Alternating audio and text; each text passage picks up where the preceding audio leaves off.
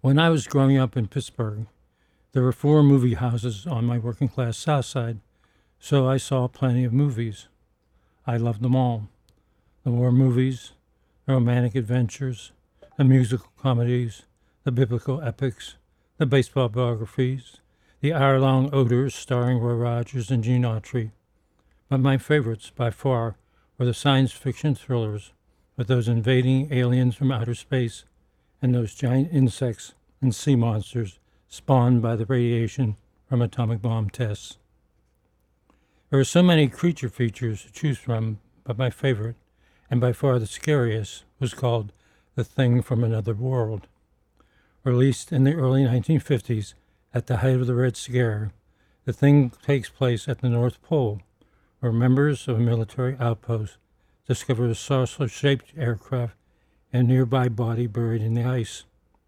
They accidentally destroy the aircraft while trying to melt the ice, but they manage to cut the body out of the ice and take it back to the base. Gentlemen, do you realize what we've found? A being from another world, as different from us as one pole from the other. If we can only communicate with it, we can learn secrets that have been hidden from mankind. The Thing takes an ominous turn when the guard assigned to protect the block of ice containing the body covers the block with a blanket so I won't have to look at whatever is inside it. Unfortunately, the blanket is electric, and when the guard wakes up, he discovers that the ice has melted and the body is gone. For a good part of the movie, we know something is out there, something that's killing dogs and humans and draining their blood. But in scene after scene, it's gone before we have a chance to see it. Until finally, when we least expect it, someone casually opens the door and the Thing jumps out. Worry about it. No, but go ahead and open it.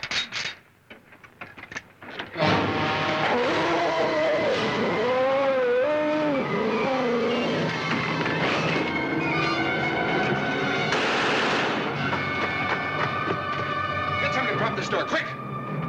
Something sure enough to get under this boat. Those in the audience, including this working-class teenager, reacted in horror, while some got up and ran out of the theater. Looking back at the movie, however, the Thing really wasn't all that scary. Imagine the Jolly Green Giant reduced in size to a blood-sucking vegetable vampire in human form, played by James Arness, later of Gunsmoke fame, and you'll see what was waiting behind that door.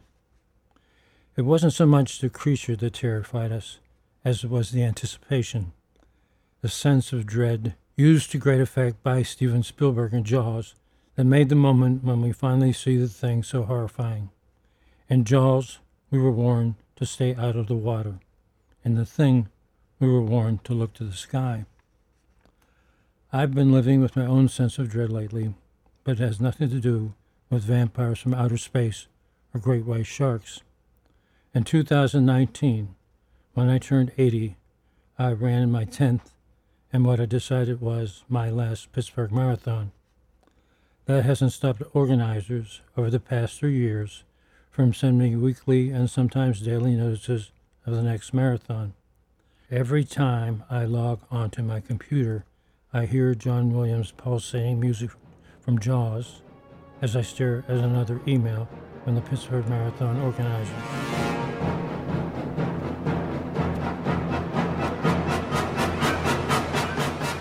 During the pandemic, the organizers had to resort to a virtual marathon, but this past May, the marathon returned to the streets of Pittsburgh. While it was easy for 2 years to resist running a virtual marathon or half marathon in my living room, the Pittsburgh Marathon was out there again waiting for me. I have to admit that last fall, with the 2022 Pittsburgh Marathon lurking just a car ride away on the interstate, I did increase my jogging and even ran in a local 5K, but I performed so poorly that a Carbondale policeman stopped in his patrol car and asked if I needed a lift to the finish line. Though the patrol car actually stopped twice, I did make it to the finish line, but the lesson I learned was to keep my distance from the looming Pittsburgh Marathon. While the next Pittsburgh Marathon isn't until May 2023, I'm already receiving emails from its organizers and I know that they will increase and intensify over the next several months. I also know that as the marathon draws closer and closer, I'll be tempted to run again, though when I told my wife Anita, she just shrugged and said to let her know if I decide to run, so she can notify the Pittsburgh police. This is Pete Peterson for WSIU.